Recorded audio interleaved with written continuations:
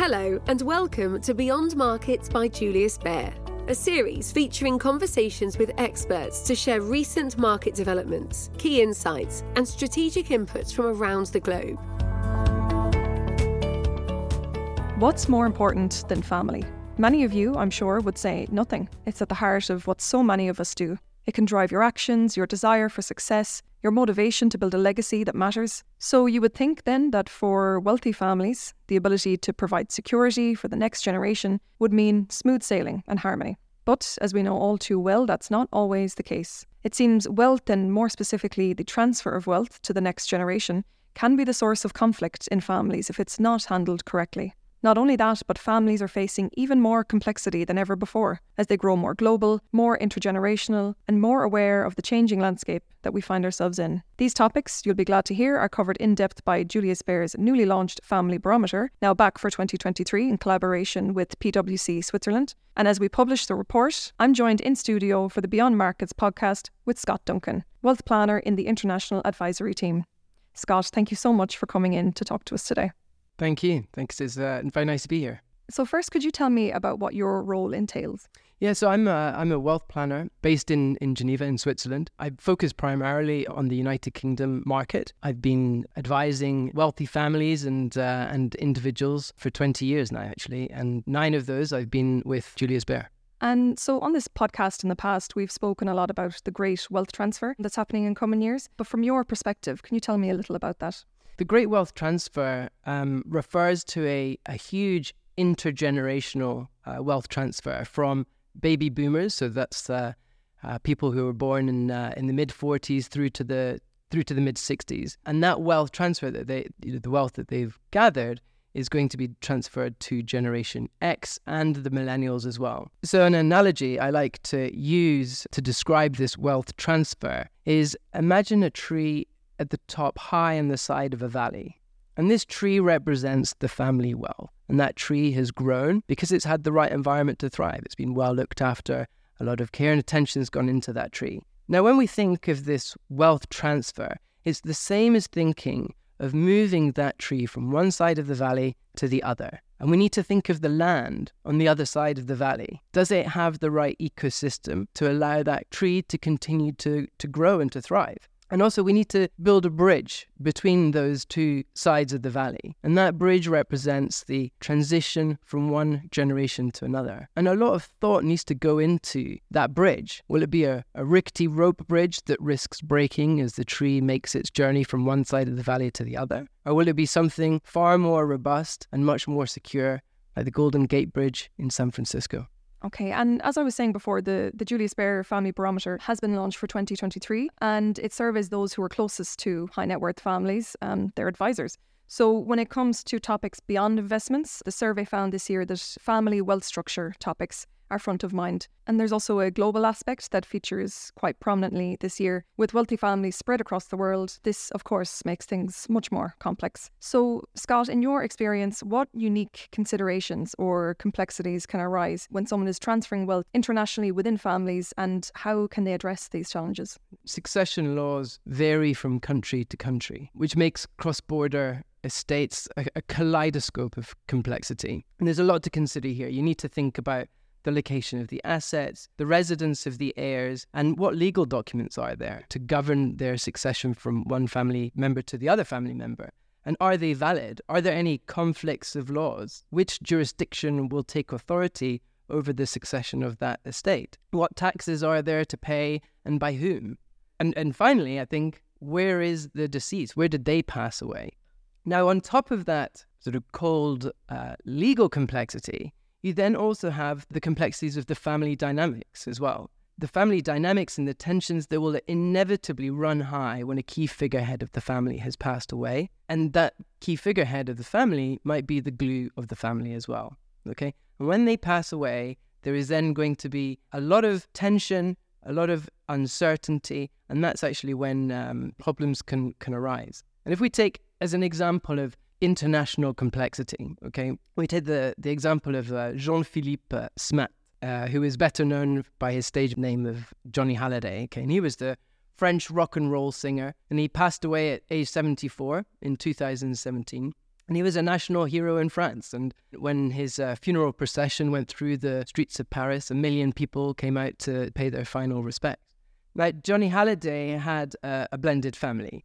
He had 2 biological children, Laura and David, and he was married to his 4th wife, Letitia, and they had 2 adopted children. They lived in Los Angeles. Now, shortly after Johnny Halliday's death, it transpired that he had drafted a will under Californian law, and he wanted his wife and 2 adopted children to be the main heirs of his estate.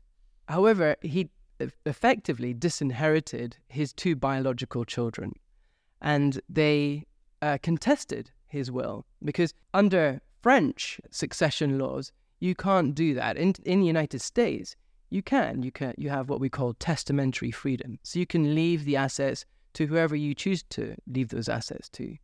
But because of his French nationality and strong connections to France, there was an argument held by his biological children that he could not disinherit them, that they had an entitled share to his estate.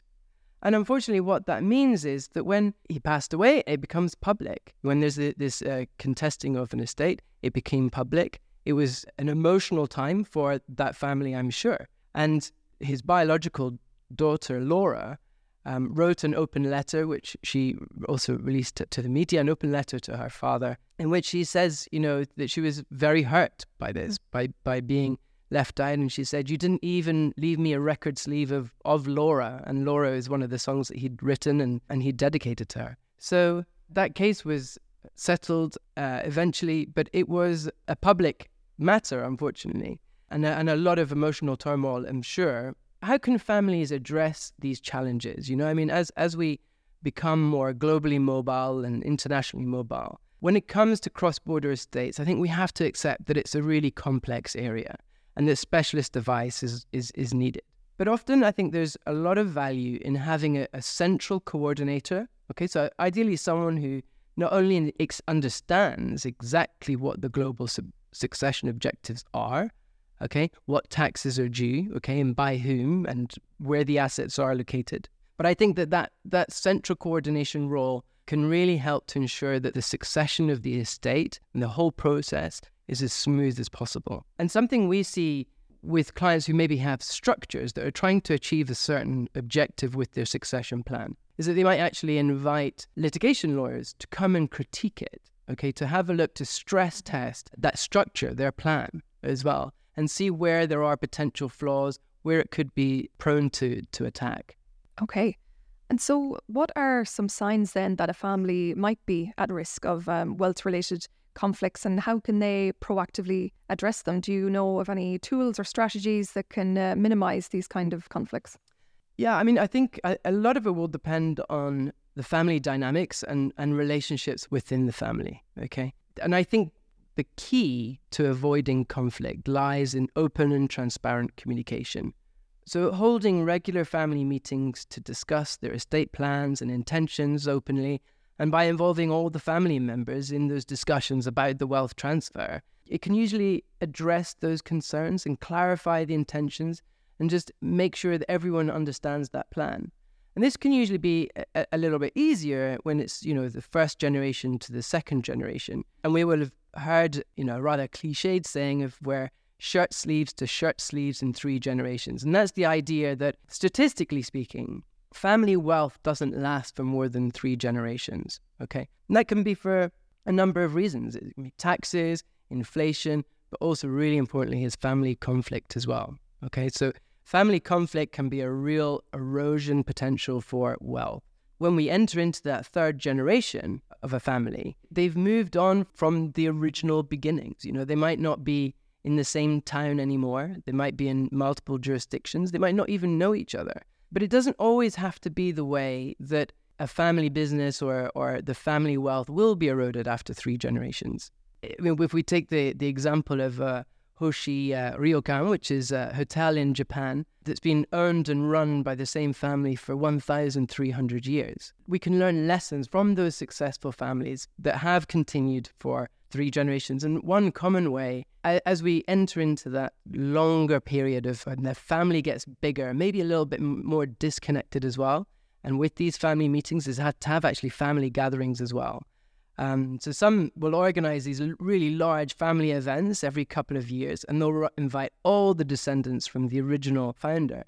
And I think this allows the next generation to become a coherent group again, who will know each other as individuals, and they like each other, they'll spend time together.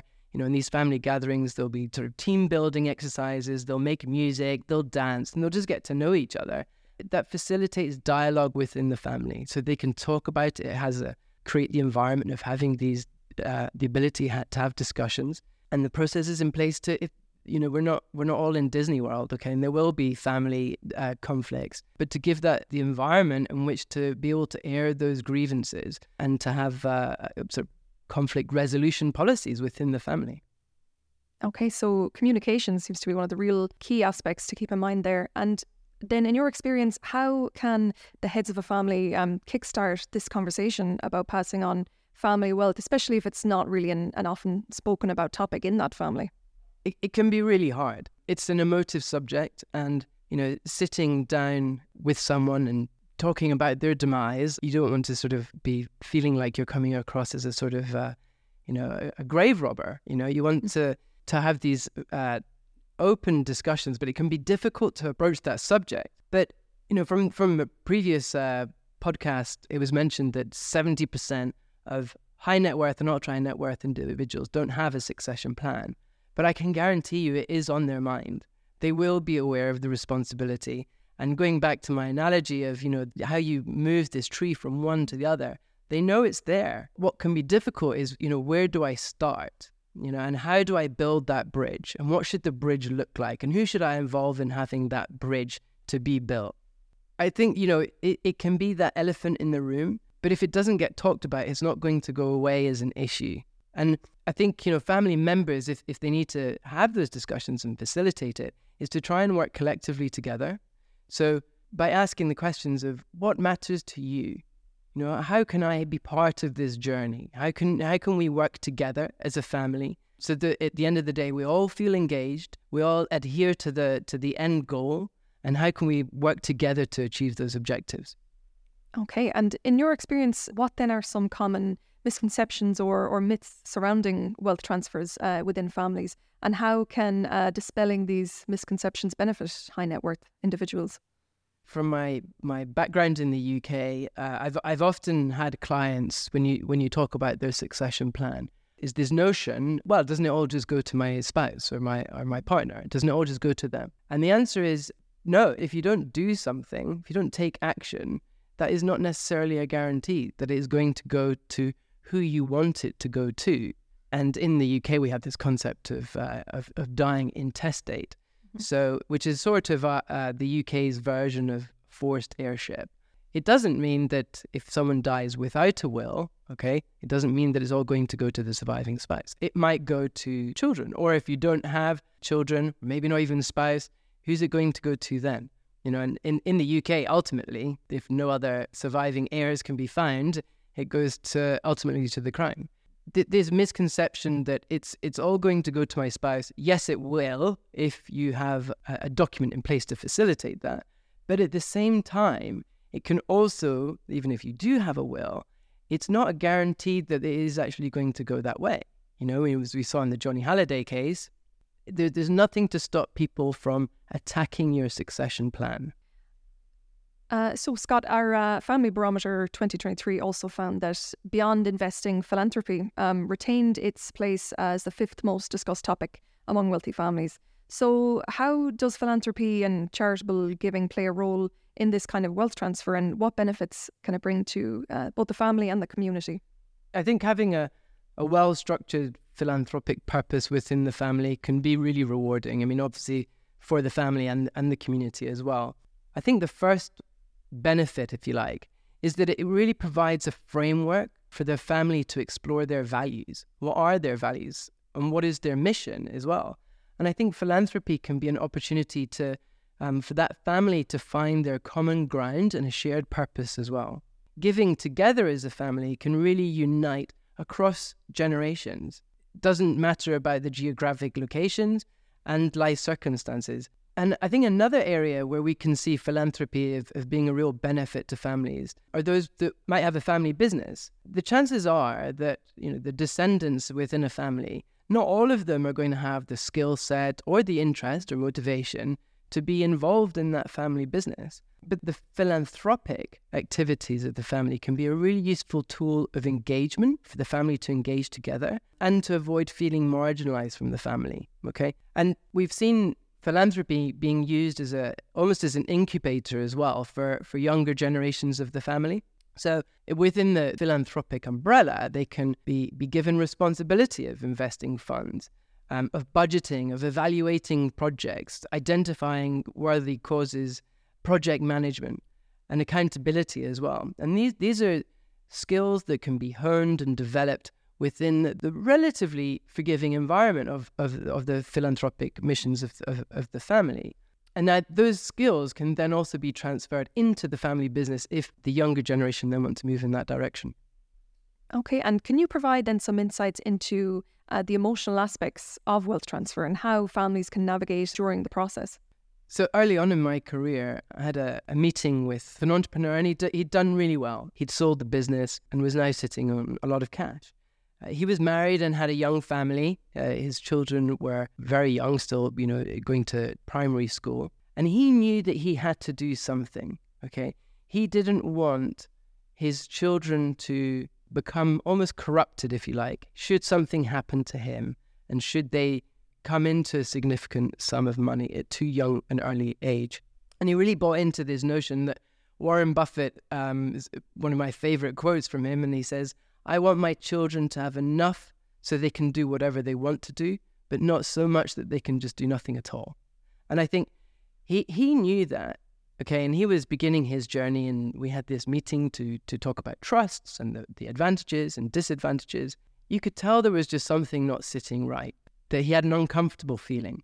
But when he was pressed on it, he said, "I just don't want to give up the control." He'd built this sum of money. He enjoyed the power it gave. He enjoyed the respect it gave him in the community as well. And the notion of giving up that control and handing it over to a third party and almost bringing in a third party into their family affairs just wasn't really something that was sitting well with him. But I think the most important thing that he had done was that he had started on his journey. He had started to give consideration of how to transfer this wealth in a manner that he wanted it to be transferred to his family.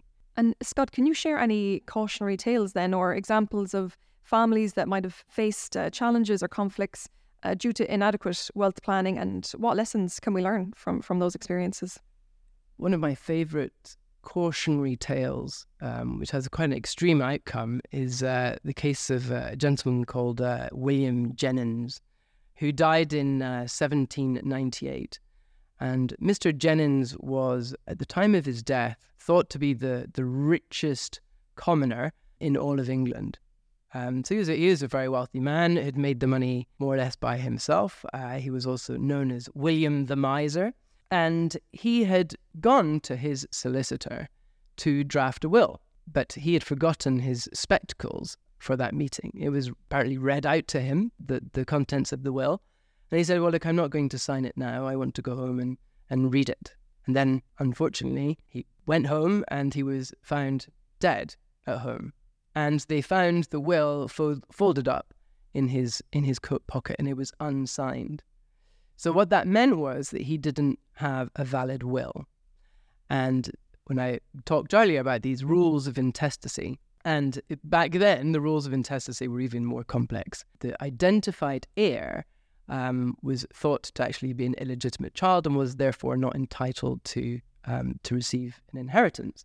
So this then caused a significant amount of time trying to find the right heir, and also trying to protect the estate from spurious claims from people who said, "Oh, I'm called Jennings as well, so therefore I must be related. I'm entitled to some of this gentleman's estate." Now, fast forward almost 120 years later, by 1915, there was no money left in the estate. There was nothing worth fighting over. And the duration of the case and the large amounts of money that was used to pay for legal action had effectively drained the estate of its entire funds. Okay, and finally, Scott, can you offer some wealth insights for listeners? So some practical tips or advice for those interested in starting their wealth transfer journey or improving their existing plans to ensure that family unity? Yeah, I think the key thing is to ask yourself, what do you want? And what keeps you awake at night?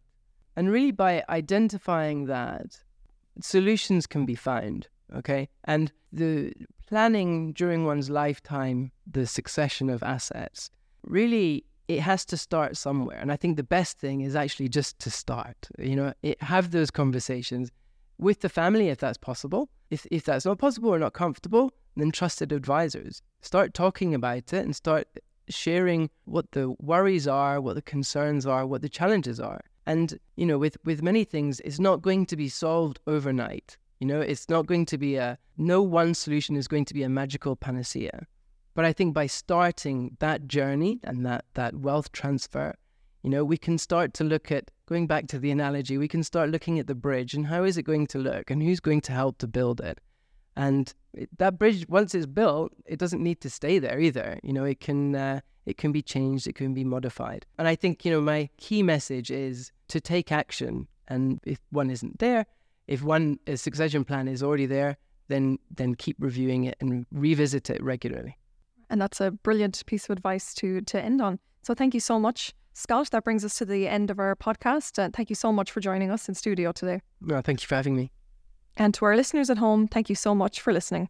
We hope you've enjoyed this episode of the Beyond Markets podcast by Julius Baer. I've been your host, Grace Treston, and you can subscribe to the Beyond Markets podcast on Spotify, Apple, or wherever you like to listen.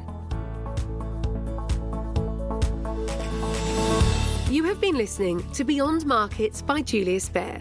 If you like what you heard, subscribe to our show on Spotify, Apple Podcasts, Stitcher, or wherever you listen. To learn more about Julius Baer, our people, our latest thinking, visit us at www.juliusbaer.com. We will be back with a brand new episode soon.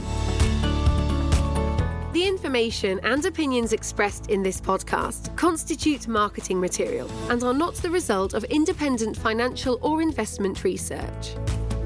Please refer to www.juliusbaer.com/legal/podcasts for further important legal information.